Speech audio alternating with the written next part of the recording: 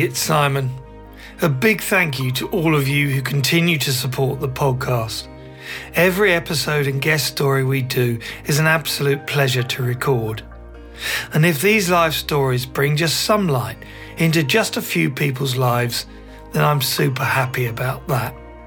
If you are new here and listening for the first time, I hope you will be inspired by the stories of how my guests have turned the tables on adversity. Moving on to this episode, on November the 26th, 2008, my guest, Will Pike, was on holiday in Mumbai with his girlfriend when Islamic terrorists attacked the Taj Mahal Palace Hotel he was staying in. 116 people lost their lives. Then a fit 28-year-old, Will was left paralysed when he fell 60 feet trying to escape. I told my girlfriend I loved her, and I made the descent. I started climbing down. I basically clambered over the eaves. I put all my weight onto this rope, and within a very short amount of time, probably within 10 feet, I felt the rope untie. And I actually kind of passed out. I had a bit of an out-of-body experience, saw myself fall, but I did fall 60 feet. Now a paraplegic, Will knows what it takes to overcome adversity. But for Will, disability was not an ending. Using his media communication skills, he campaigns for disability rights and inclusion and has become an activist for accessibility.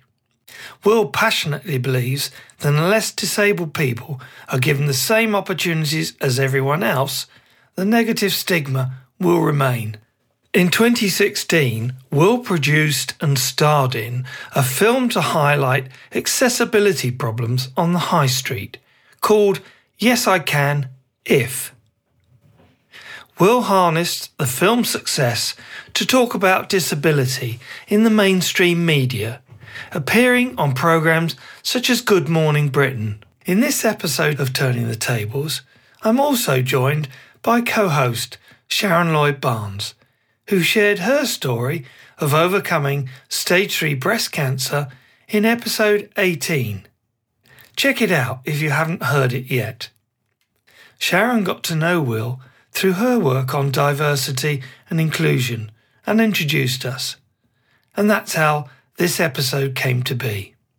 We talked with Will about the dramatic events of that night in Mumbai, how he has had to adapt to his new circumstances and the challenges it presents, and the work he is now doing to raise awareness of the inclusion needs of people with disability. This is a first for Turning the Tables because we have a co-host, and that co-host is Sharon Lloyd-Barnes, who anyone who's been listening to the podcast will, I hope, remember, did a very recent episode. And you have very kindly introduced Will Pike, our guest. Yeah, no, I'm really excited to be talking to him. I mean, we met, I'm trying to think, probably beginning of last year through work. But yeah, incredible story, incredible person. Really looking forward to chatting to him.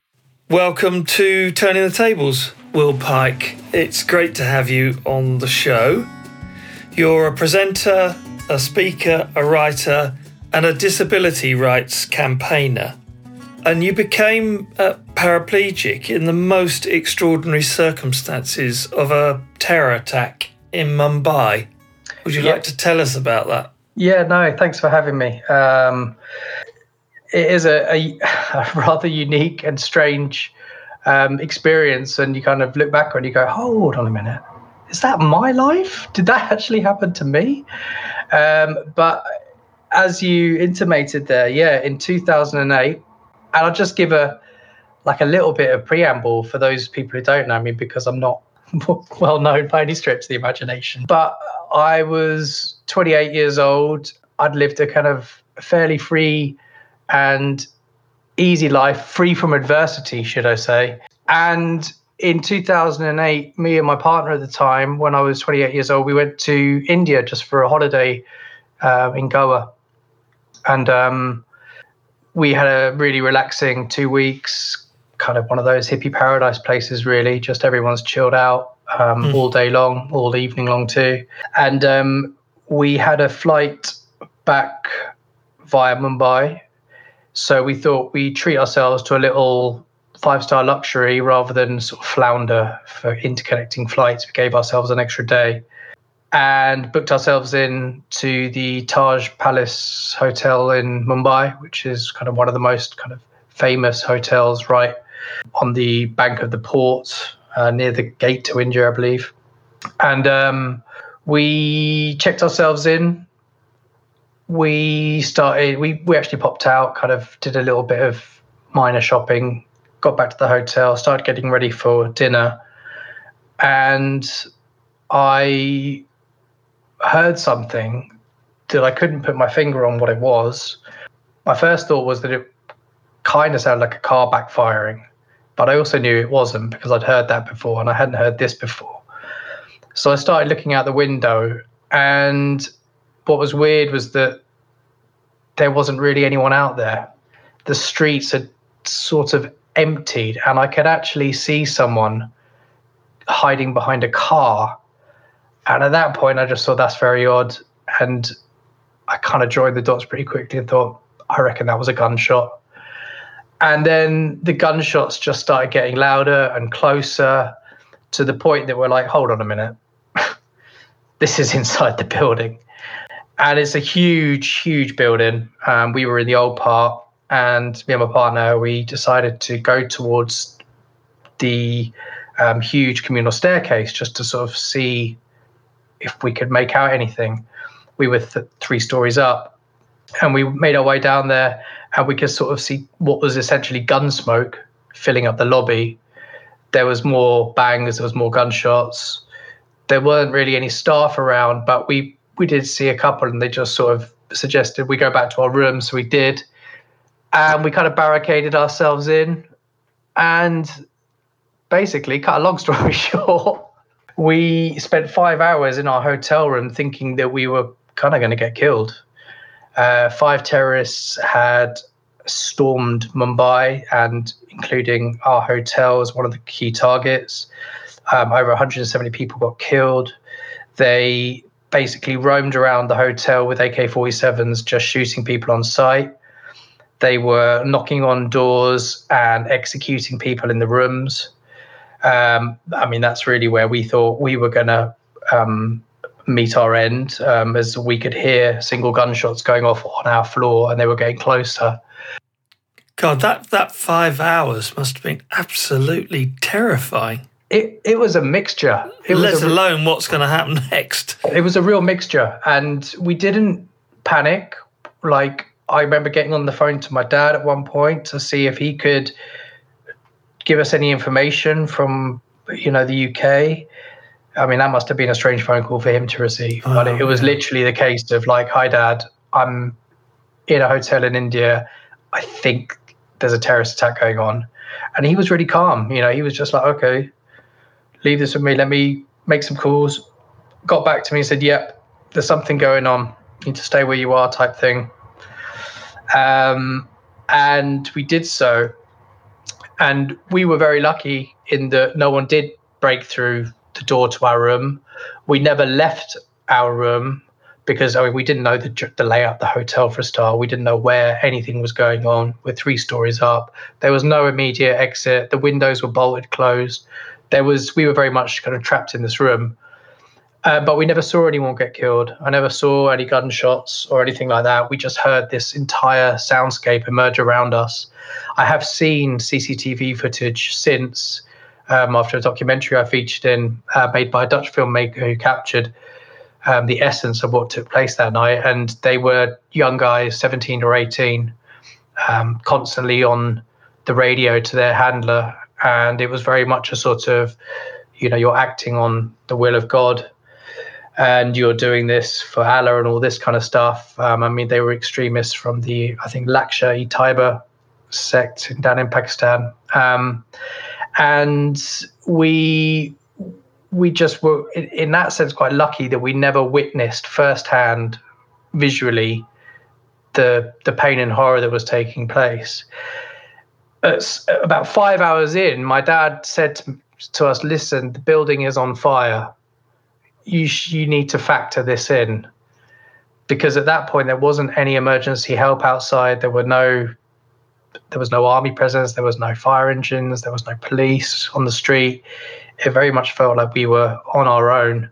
So we started tying together like bed sheets, curtains. We cut them down, everything that was made of fabric of length, so that we could make a homemade rope. We did a little tug of war in the room. And when we could actually see and detect the fire was kind of outside our room, just from that orange glow that you get and all that kind of those signifiers, we were like, we need to really act on this now. We need to get out of here. This is the most pressing danger. So we smashed the window, tied this homemade rope to a marble table, threw it out the window. It sort of hung by itself, not against the wall because of the eaves of the windowsill. They sort of just meant that there was just this straight descent. Couldn't even see the floor actually from the window. And it was only when I climbed out onto the eaves that you could really see how high we were. But we were also fearful for things like snipers and any eventuality. We just didn't know what the situation was. So we were like, if we sit on this windowsill getting fresh air, waiting for fire engine, we could just be picked off. So I told my girlfriend I loved her, and I made the descent. I started climbing down. I basically clambered over the eaves. I put all my weight onto this rope, and within a very short amount of time, probably within 10 feet, I felt the rope untie. My brain did like a million calculations, and I actually kind of passed out. I had a bit of an out-of-body experience, saw myself fall, but I did fall 60 feet.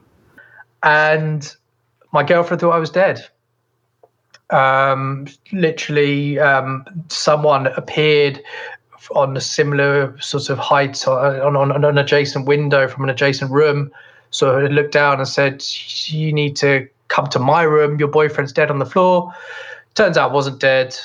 And some random passerby saw me fall and managed to flag down an ambulance and get me into it. And because of that, they were also able to find my girlfriend and get hold of a fire engine, which hadn't been there before, and get her out of the room. So there was a chain of events that I like to associate with my actions that mean that she gets out safely. That's kind of like my hero story, or hero version, should I say. But to be honest with you, at that moment, I had no concept of what was going on. I was largely out of consciousness. I was having flashes of consciousness where I would sort of see a bone popping out of my wrist, or, was just shouting my girlfriend's name, wondering where she was. And it was only after, I had this kind of vision of being in a hospital corridor and sort of coming round and seeing her at the end of my bed and knowing that she was safe. And then, boom, I was gone. And I was probably out for about 24 to 48 hours while I was being operated on. I came round in a hospital bed, my arms completely wrapped up in plaster. I had a metal cage sticking out my pelvis. I had sustained a spinal injury, but I had no real concept of that at the time. I had very limited movement and sensation, but I was in so much pain and on so many drugs that actually everything was impossible to interpret. I just knew that I was broken. I spent basically 10 days in our hospital bed while they figured out how to repatriate me. I don't want to go into details around that because it'll just enable me to get very angry at the British consulate and their inadequacy, should we say. But my dad came out to help with everything, as well as my partner's mum. And eventually I did get repatriated on a passenger plane, I might add, squeezed into the back of it was the most surreal experience of my life. Like literally on a trolley that was placed above seats so that my head was only 6 inches from the overhead locker. So, it was so precarious. And I've got this metal cage sticking out of me. I've got my arms in plaster. And then at about 3 hours into the flight, we went through the worst turbulence I've ever experienced in my life. Oh. I 100% thought I was going to get knocked out of this contraption and would would be impaled by this cage that was holding my body together. Anyway, I didn't die.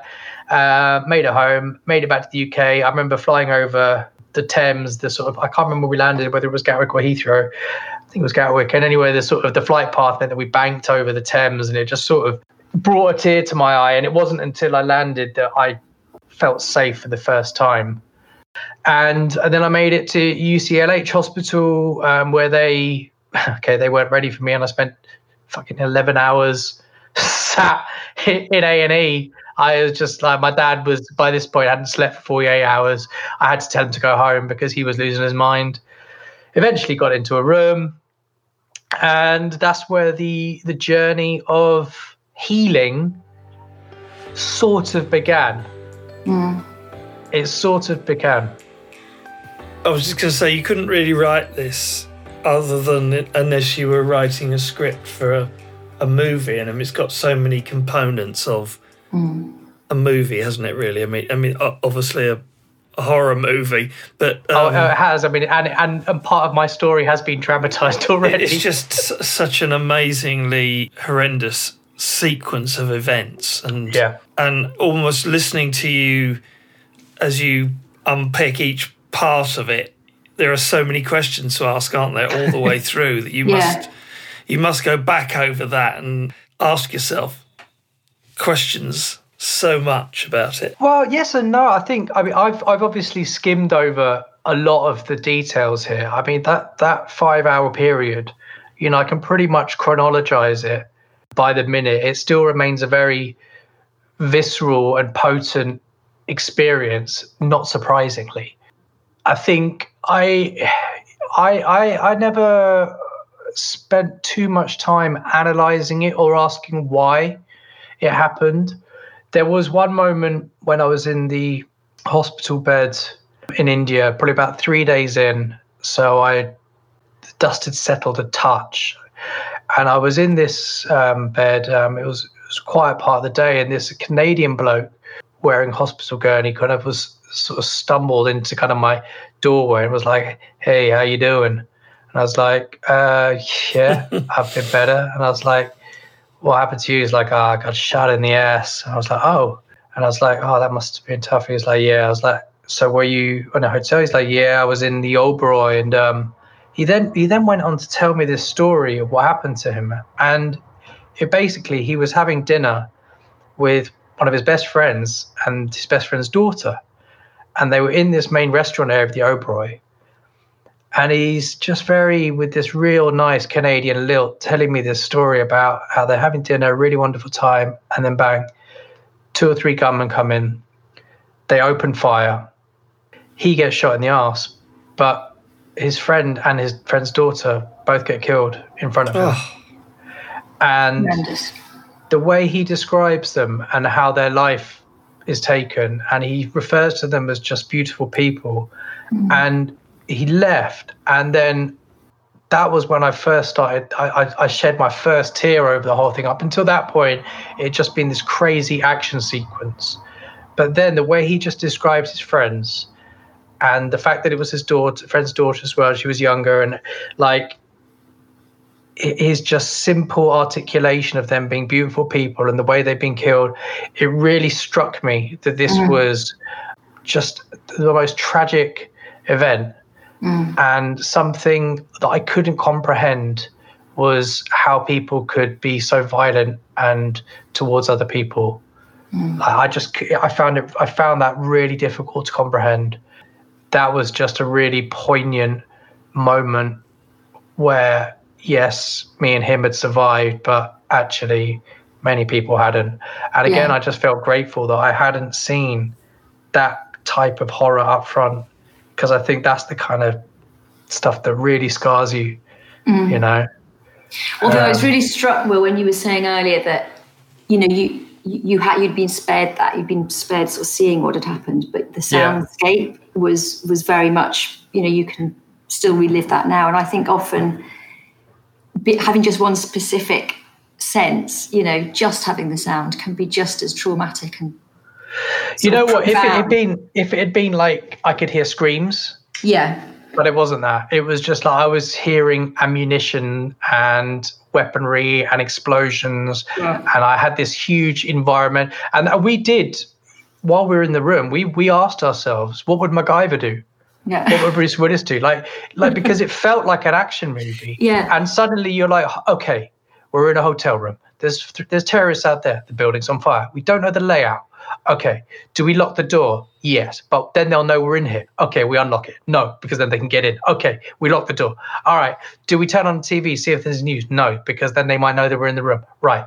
Are there any panels that we can take away from the bathroom? Can we get in the walls? Can we kind of go through the air vent duct?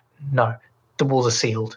Can we open the window? No, they're sealed. So you start kind of going through this kind of mental checklist of all the kind of films you've seen and all the techniques. And what would Bruce do? Yeah, and it's like, in some ways I do feel like I failed. Kind of like this was the test of my boyhood. I've built many tree houses in my time. I'm lucky that I've got friends in the countryside. I've climbed many trees. We've done lots of rope swinging. Here was my chance to put all this thing into practice. And unfortunately, I didn't go to Boy Scouts. I didn't learn knots. And it turns out a double granny knot isn't enough to put your weight on when you're scaling a 60-foot building.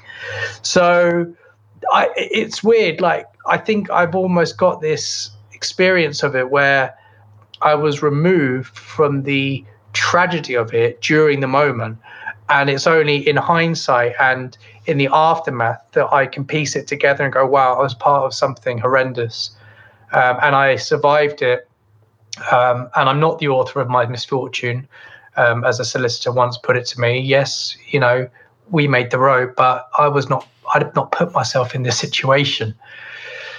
So that's how I've kind of ratified it on my terms. Well, it takes tremendous courage to even attempt to sort of climb down some towels. I mean, in the best possible way. I mean, that act was incredibly courageous. Yeah, but it was like needs must, isn't it? Like it's strange. I've never been faced with that type of binary before. I know what risks are. I know what dangers are about. I mean, I'm not stupid. I'm not foolhardy to the extreme. So, but for it to be such a simple decision, it was like, all right, we've made the rope. I'll go. I love you. See you on the other side type thing. And that was your logical process, wasn't it? We've done the tug of war. We've made the rope. All right, it's 60 feet. If I can get down 30 feet, I could jump that final 15 feet, I don't know. Let's see how this goes.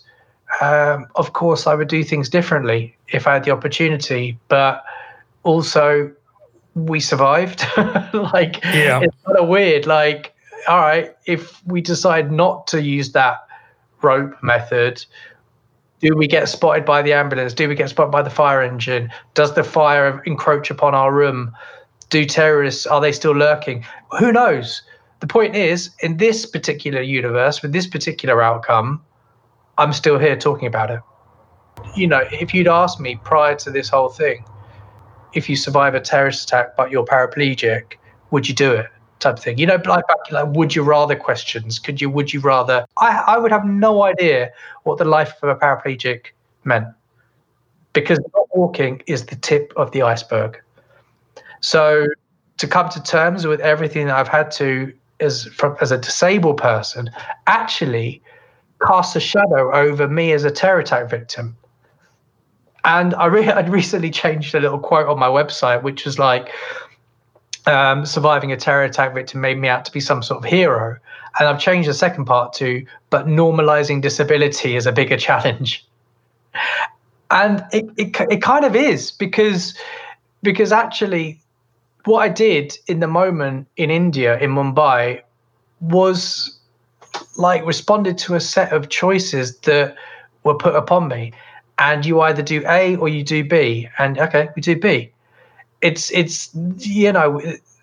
there was no gray area, there was no interpretation.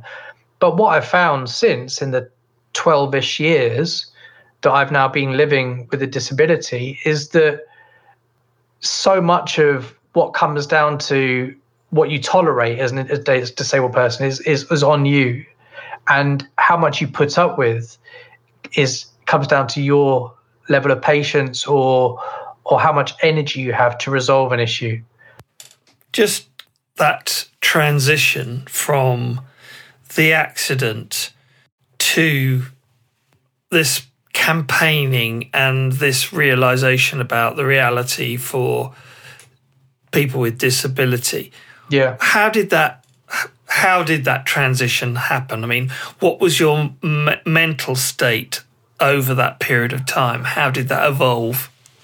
It's a good question in a way. I think it organically is the short answer, and over time. And I think in between the events that have got me in this position where I'm on a podcast talking to you are, mass periods of time when nothing happens, punctuated by actions of creativity and doing that push me forward or push me into a different zone. Firstly, I think in terms of coming to terms with my disability, that didn't start until I was at Stanmore, the spinal injury unit. And it was 2 months into being injured that I was given my full prognosis. And that was the emotional ground zero. That was when I found out that I was paraplegic, that my injury is classed as complete. A complete injury in terms of spinal injury means that it's a closed circuit. That's what you've got. Nothing's going to get better. You can learn to use what you do have, but you're not going to get actually improved neuropathy or motor function. Okay, ground zero. Because up until that moment, I was living in a deluded bubble of ignorance that this is just going to be some after dinner talk where I, reminisce about, being immobile for a bit of time. But actually having that matter-of-factly described to me that this is now for life was huge, and it reduced me, right down to zero. And so that's where, you start building up from. Well, that was what I was going to ask you about, was it a sort of perceptible choice where you thought, I'm just not going to think negatively anymore? Or did it just happen kind of, almost by osmosis in your sort of recovery emotionally and physically? A bit of both, but I think you have to be conscious. I think the thing is your mind can play tricks on you, and the downward spiral is a spiral. It's like a roller coaster. So it's like what those it's like a helter skelter. So you can't really. It's not your fault necessarily that your mind is taking you into these places, but you can do something about it. And if you know what's going on. How I was just interested to understand what have been your coping strategies. I mean, how have you avoided just feeling tremendous resentment? Resentment towards my situation? Well, what has happened to you, your situation, and how have you managed to keep a positive mindset? I tell you, there's one really important aspect to my rehabilitation or process, and that is that I, after much campaigning and legal work, was able to secure a couple of payments and compensation packages. And I don't think I could be where I am now, both in terms of physically or emotionally, without the financial support that we managed to achieve. And I say we, me and my dad, who was instrumental in that campaigning. And I've noticed it in my peer support work, speaking to spinally injured people who are going through it. If you don't have financial support, disability looks like a very different animal. It's hard. It's really hard. And I'm very lucky in that I grew up in a very stable home. My dad worked hard in advertising. We had a really nice 3-story house near Crouch End. We never we're wanting or sort of hungry, and we weren't like crazy affluent or anything, but we did all right. It was comfortable. Bringing it back to the experience you've had, this incredible life-changing event, and the experience you've had coping with that over the last 12 years or so, what would you say to other people who have challenges in their life, not necessarily the same as your own, but what would you say to them about how to cope in those situations? I'm almost kind of imagining what I'd say to myself if I was at the beginning of my journey again. I think it gets better. Just 3 words, it gets better. I think there are, as I said, I do this peer supporting, so I speak to newly injured people, and at the start, it's overwhelming, and you can't really comprehend everything that's happening or all your fears and anxieties. But fundamentally, over time, things get better. Is that because of the mental adjustment you go through? Yeah, but I think it's everything. It's going back to that thing. Time is the healer, and it's everything that you like. I don't understand how emotions work per se, but I've been heartbroken a number of times in my life. Like, where I remember when I was like 16 years old, breaking up with my first girlfriend. We'd been going out for 6 months. I cried for a week at the age of 60. Oh, what a wuss, but blubbering away, like all my love faxes that I'd written to her, kind of all my teenage poetry up in smoke. How has this relationship ended at 16? I look at 16-year-olds now and I think, oh my God, that's gross. Like, I don't even want to think about what they're doing, but what is my emotional capacity at 16, But the thing is, I'm still essentially the same person. I can still be quite emotional. And I think, I don't know how you learn to cultivate or learn how to deal with your emotions in the moment, because paradoxically, you can't recreate that. You can only experience it when it's happening. And objective advice during an emotional time sometimes feels like the most inane information to hand. I think when you're processing stuff, and I've got a good grounding. I'm able to critically think. I'm able to assess a situation. I'm able to think things through and all these things, but that doesn't mean shit when you're actually going through it. Rationality is out the window, and I guess it's a bit like a tidal wave, of emotions, and you can't really swim your way out of it. You've just got to hope that once the wave is gone, you're kind of upright and your head's not in the sand and you're still breathing. You've been spun this way and that like a tumble dryer, and okay, all right, but we're still here. All right, that happened. And now what do we do? Let's survey the wreckage, which is you. But you said earlier as well that you hit rock bottom and were down there. Yeah. But then you were open, and that really resonated with me. And I think, how important do you think that is in terms of anyone's recovery from any challenge or adverse situation? Just to almost flip your thinking so that you're open to possibility. Yeah, I mean, like that was such a difficult period. But I think one of the things that helped me was actually the perspective that I got from being around other people that were going through something similar. And I'm still good friends with a couple of guys I was in hospital with. One of which is a guy called Dave Holmes, who was the stunt double on every single Harry Potter film for Daniel Radcliffe. And his life was absolutely, the trajectory would have been incredible, like Hollywood stuntman, hands down. He's a little guy from Essex, South End. Oh, Will, talks out here. But he's an absolute, he's a diamond geezer. And but in the second last Harry Potter film, he was involved in a wire accident. It wasn't his fault, but he got over rotated and his head crushed down to his chest and he broke his neck. And he was opposite me for 3 months in this bay, but his level of injury was higher. So he's tetraplegic. He had limited movement on his arms and his hands. It's a completely different type of spinal injury. Whereas I live a fully independent life by myself, in a flat without any external care, he will need a third-party care person for the rest of his life.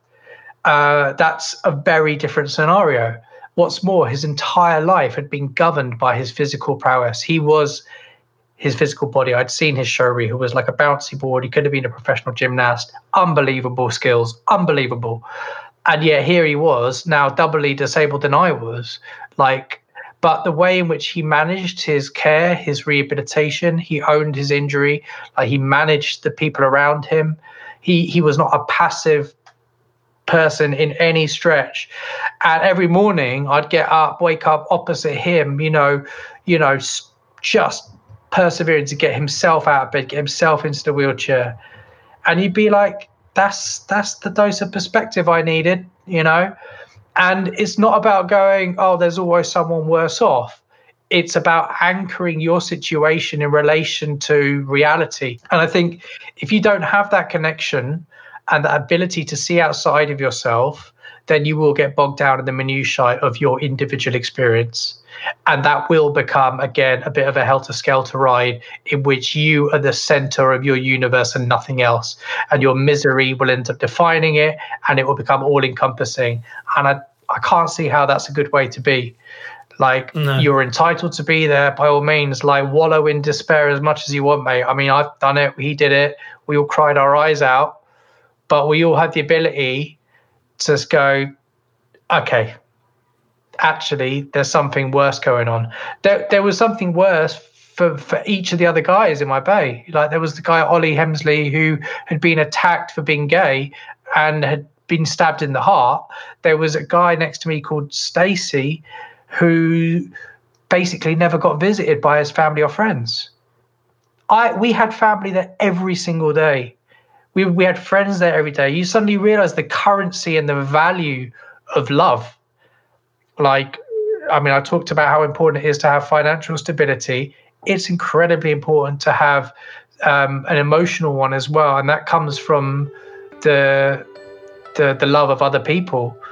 And I'm very grateful for my family, for my friends. I never once felt alone.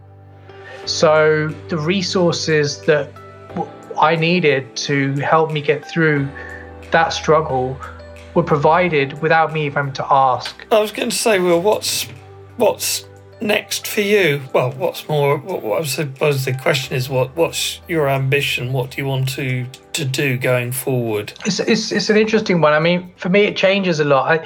My short answer is I want to try and affect more change. I'm still trying to, I feel, kind of live up to self-proclaimed titles. Actually, none of that is really necessary. My big goal is just to try and normalize disability in whatever way I can, whether that's through creative ventures, whether that's through doing more news reportage stuff. I don't know. I mean, I just need to keep chipping away and make good connections and say yes to stuff. That's fundamentally what I need to keep doing. Absolutely. It's flipping it from not being a box ticking exercise, which is, for me, that's what diversity equals. And it should be about inclusivity. Just what does it look like for everything, for everyone to film, for everyone to have access to? Yeah. That's inclusivity, isn't it? And I think that's if we've now got this amazing opportunity to build back better in whatever part of society that is, if it's business or just in our own communities, I think we start from the ground up, just looking at, in every sense of the word, how can we be inclusive? I think one of the great ways I had to find it, and I always get it wrong when I try and sort of repeat it, is diversity is being invited to the party, inclusion is being asked to dance. And it's just kind of nobody just wants to sit on the edge kind of looking in. I want to be there. I want to take part. Well, that's been absolutely brilliant. Thank you so much for doing that, Will. That's my pleasure. I really enjoyed it. You've shed a lot of light, I think, on obviously what was a incredibly difficult experience for you, but you're doing a huge amount of very good work as a result of it. So, congratulations to you. Well, it's nice when it all gets kind of bite-sized into a podcast. It feels like it, and then you kind of go, right, now what am I doing today? Yeah, oh, yeah, no. the reality kicks in, doesn't it? I've got to get the Sainsbury's delivery sorted. Yeah. Okay. Yeah, thanks, Will, and thank you, Sharon, for being the co-host on this episode. It is easy to underestimate the enormous courage Will has shown to come through such a significant event. And hard to imagine how terrifying it must have been on that night in Mumbai. But of course, that was just the beginning. As with my guest Henry Fraser in episode 23, Will has had to deal with a complete change in his life circumstances. Yet he's not wallowed in self-pity. His support of other people with disability and his commitment to campaigning for businesses to recognise the importance of accessibility for people with disability is inspiring. I would really encourage you to watch Will's film, which you can find on YouTube. Link in the show notes. You can find Will at willpike.co.uk and on Twitter at PixelatedPike. Until next time, go safely. Thank you for listening to this episode of Turning the Tables. If you enjoyed the podcast, please subscribe and be sure to listen out for the next episode, where I again will be exploring with my guests how they turned adversity into advantage. See you next time. Go safely.